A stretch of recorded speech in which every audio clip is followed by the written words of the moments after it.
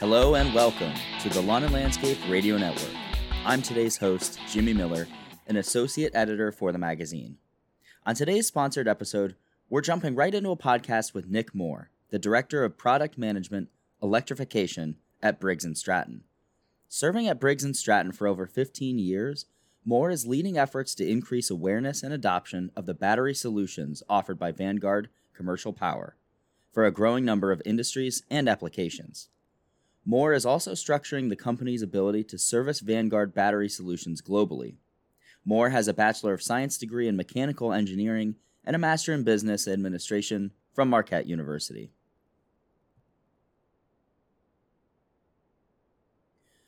Nick's here to talk about electrification and the green industry's growing appetite for battery-powered equipment. When most think about electrification in the green industry, it's assumed we're talking about handheld equipment. But this rapidly advancing technology includes large, commercial mowers now too. And Nick's here to take us through it. Nick, welcome to the Lawn and Landscape Radio Network. So Nick, just jumping right into it, what kind of demand are you seeing for electrification in the turf industry, and what's driving it?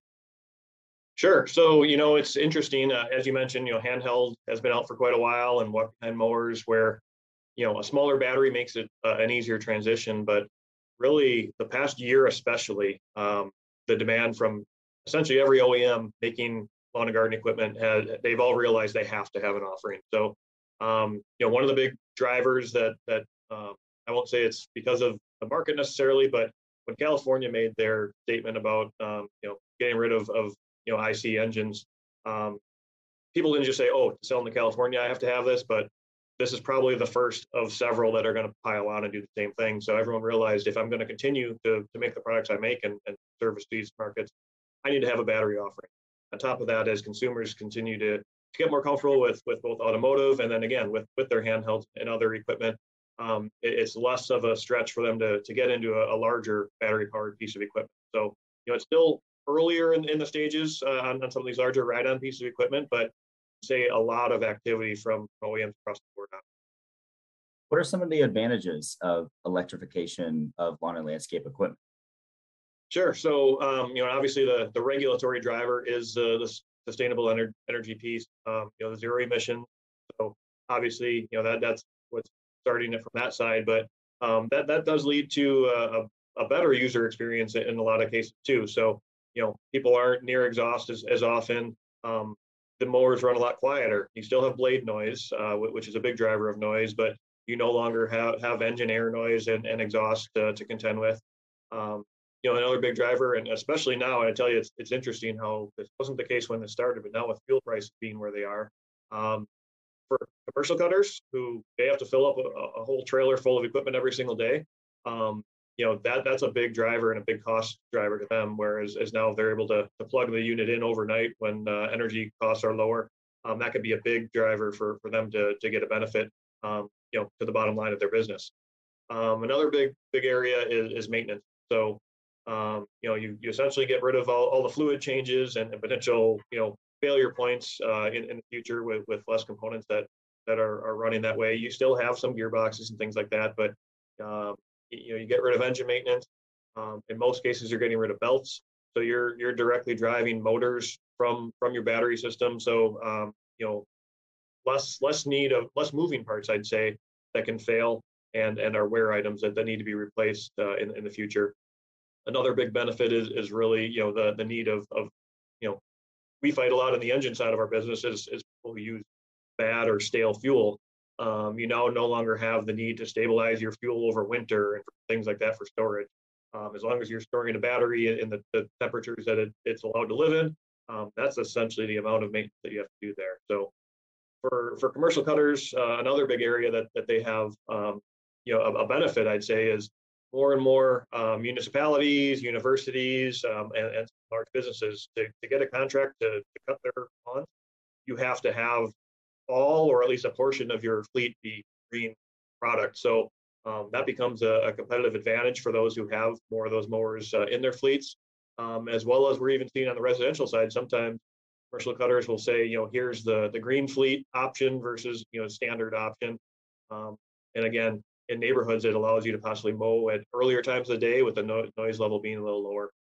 So kind of a multitude across the spectrum, both from actual end user who's on the machine and gets that benefit of use, to people who might own a business or municipality who it becomes a financial benefit to them. I want to jump back to what you just said about the colleges and universities, maybe some of these larger commercial accounts that are requiring you to have some component, of battery powered equipment.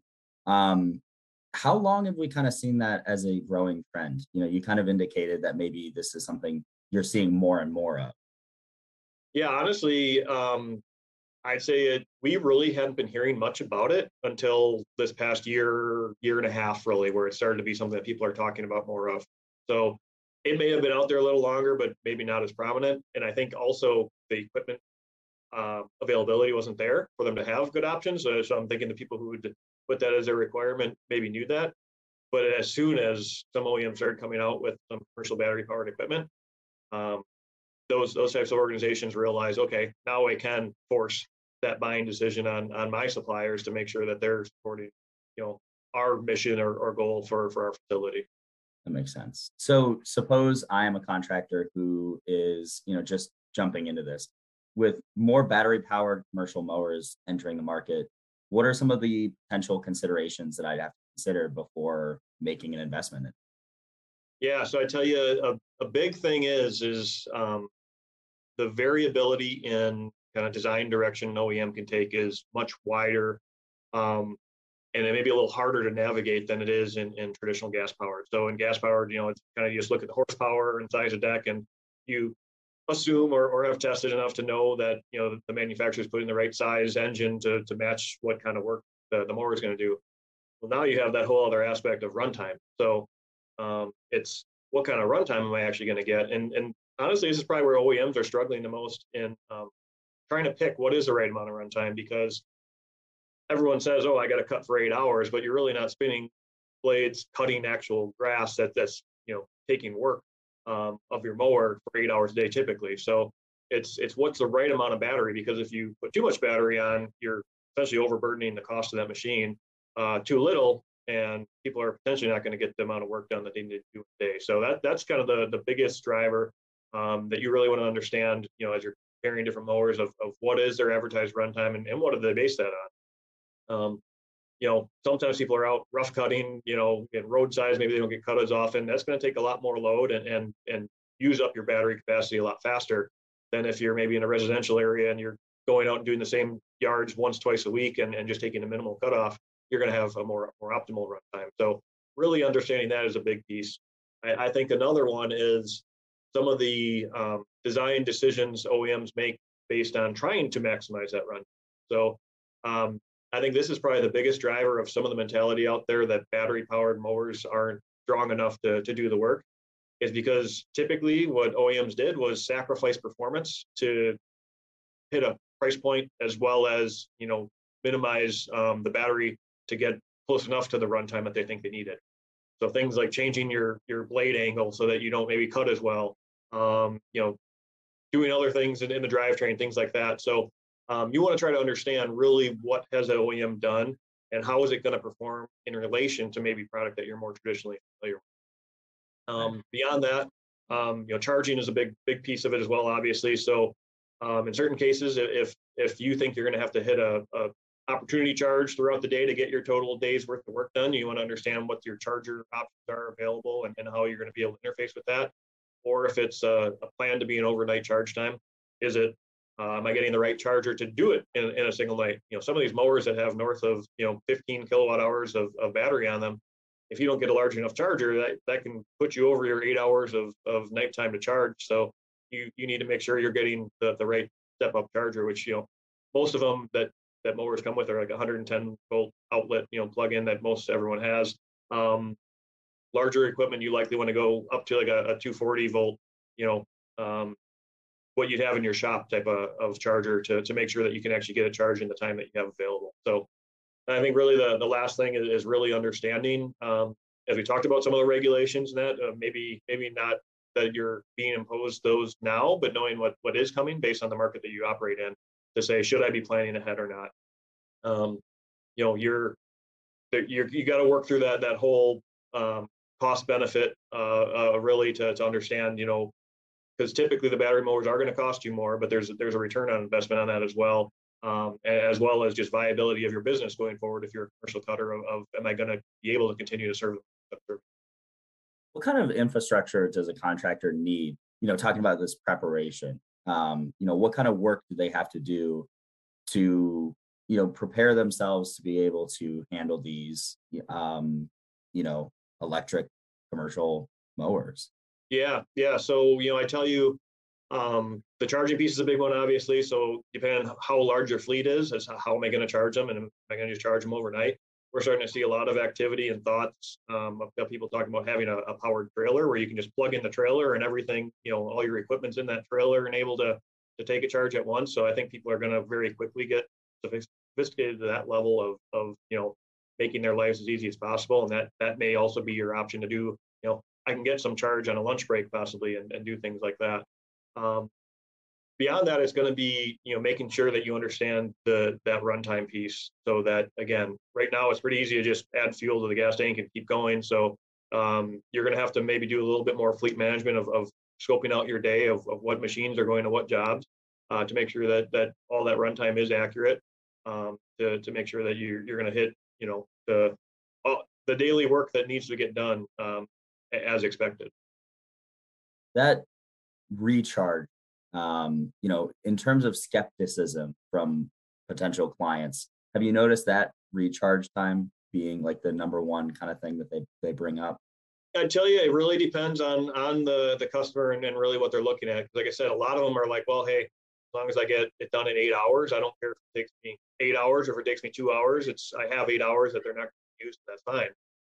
There are those that do. We've had some that say, excuse me, they want to be able to get an hour on lunch break to go into an automotive charger and plug in and make sure that that's going to get them an extra 3-4 hours at night that maybe the machine didn't have cable on board. So the skepticism is absolutely the right word of people needing to understand that. But I think it's also really the biggest unknown, as I mentioned earlier, of people don't truly know the amount of work done for how long of a day. They know how long their crews are out, but how long are they truly spinning blades, cutting grass? Because again, your battery mower, when you're just in transport mode, yeah, you're driving off the trailer to different lawns, and that amount of power that uses versus if you're cutting 4 inches of thick, wet grass, huge difference in what your runtime is actually going to be. So you got to kind of understand those differences and make sure that you're understanding that. We've spent a good deal of time kind of talking about runtime, but I wanted to dive into maybe other areas where the battery powered mowers compare to the gas powered counterparts. What are some of those similarities and maybe a few differences? Yeah, so I kind of touched on those a little bit as we were talking through some of the benefits, or I think some of the ways that OEMs are looking at it. So really, like I said, the myth, I'll flat out call it a myth that battery powered equipment isn't as powerful as gas. It's solely because of experiences people have had based on what people have brought. You can make a battery powered mower way more powerful than a gas counterpart if you want to. It's sacrifices people make based on cost and performance, things like that drive that. So again, it's really wanting to understand how similar is this to a gas piece of equipment. There's a lot of newcomers out on the markets. It's okay. What is their quality of cut testing they do? What kind of lift blades are they using that's going to bring the grass up and cut it well, and discharge well, and all that kind of information that the people who do this for a living absolutely need to understand.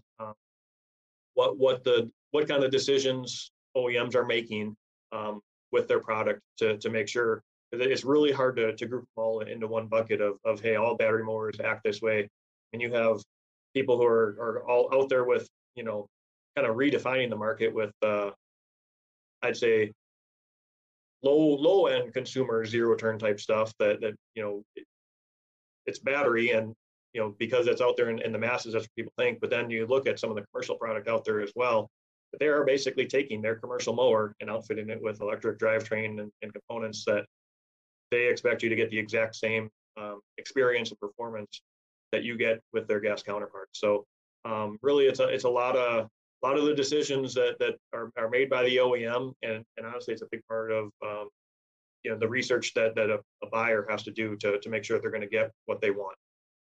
Absolutely. Let's dive into what Vanguard's doing. What kind of solutions is Vanguard offering when it comes to electrification in the turf industry? Sure. Yeah. So we're historically known as an engine manufacturer. That we've been in the battery industry for. We actually started our journey a little over 6 years ago, but so we've been out with commercial lithium ion on batteries. So I'd say that's why it's Vanguard branded. That's our commercial brand. It's made for the user that uses their piece of equipment every single day.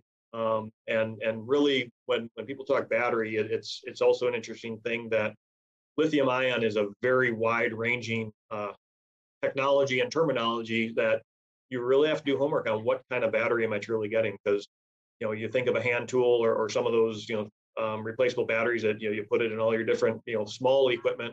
Yeah, you can run large equipment on those types of batteries. Typically, those batteries are made to have a much lower cycle life, which means how many cycles of charge and discharge they can go through until they start to really diminish in their capacity that they have. Our battery is a plan for a commercial user that you're going to get years and years of use out of it. So really market wise, that's what we're looking at. There's absolutely some people are looking at our batteries on more of the mid level product, which is fantastic because reality is people are going to get a long life out of product with those types of batteries. I tell you, the biggest thing that we focus on as a company is how people apply power. Again, whether it's engines or batteries, that's kind of the same mentality we always take. That we have an application center with engineers that we partner with the OEMs. That we want to make sure you're picking the right power source, and in this case, battery. That's going to give. We want to understand what their goal of runtime is. What kind of loads are they going to be under? How can they incorporate parts that we do to give the better user experience? For instance, lithium-ion batteries all require a battery management system called a BMS, which is essentially a computer on board to manage how the battery is used. We like to integrate that with our OEM so that kind of the one thing that we always say is the last thing we want the user to have a product shut off and then you don't know why. So typically when that happens, you aren't fully integrated, with the battery to the piece of equipment so that the user knows exactly what's going on and that the OEM has designed it to do things based on if the battery starts to get near a temperature limit or capacity limit or current limit, something like that. We communicate those things out of our BMS with their piece of equipment that they can incorporate and make sure that the machine, because really you're going from some pretty rudimentary machines in the gas powered world in some cases to a really sophisticated piece of equipment where you can start doing load shedding and making decisions like that. So really we focus on making sure that people are getting as much of the benefit because we want to see obviously lithium ion succeed in the best way. And again, kind of dispel some of those past myths of displeasure people may have had on equipment they had in the past. So, really happy with the experience we've had with a lot of OEMs in the market. As I mentioned, really this past year when it's amped up, that essentially every mower manufacturer realized we have to have a battery offering. So keeps us busy, and it's great to see all of the cool stuff that these OEMs are coming up with. Awesome, Nick. Is there anything that OEMs should consider when thinking about electrification that we haven't already discussed? Yeah, I think it's ensuring that they're communicating what their vision is of the product to their end customer. Again, to make sure that people are getting that experience that they're expecting. So, this is the start of really a bigger push into the market with a new technology that, people are going to base their decisions on what they think of it for years based on this first experience. So if people think it's one thing and what they're getting is something else and purposely designed to be something else, we want to avoid that. So I think it's about making sure you're clearly communicating with the customers of what the intention is, what the performance is going to be, and truly, what that means to make sure that everyone's kind of going down the same path and knows where the technology can take them. Absolutely. And obviously, I think this video and podcast have been a great starting point, maybe for somebody who's kind of looking at this.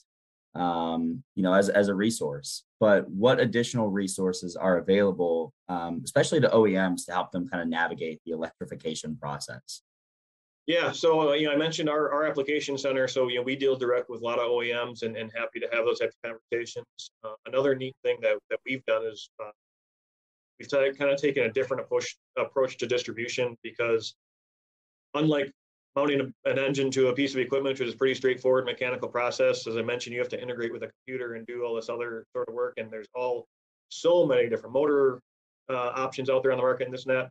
So what we did is partner with, we call them technology partners, but basically our distributors all have engineering resources, where for small to medium OEMs or people who just may not have the capability in house, they'll design a full system for you and program it and do everything. So we realize that there's going to be a gap in order to hit all of the markets that are demanding this technology. Not every OEM is going to be able to do that on their own. So we have our partners listed on our website, but also, if people reach out to us direct, we're happy to have those conversations and make sure that, you're getting the resources you need, because we want to see this technology proliferate through the market as much as possible.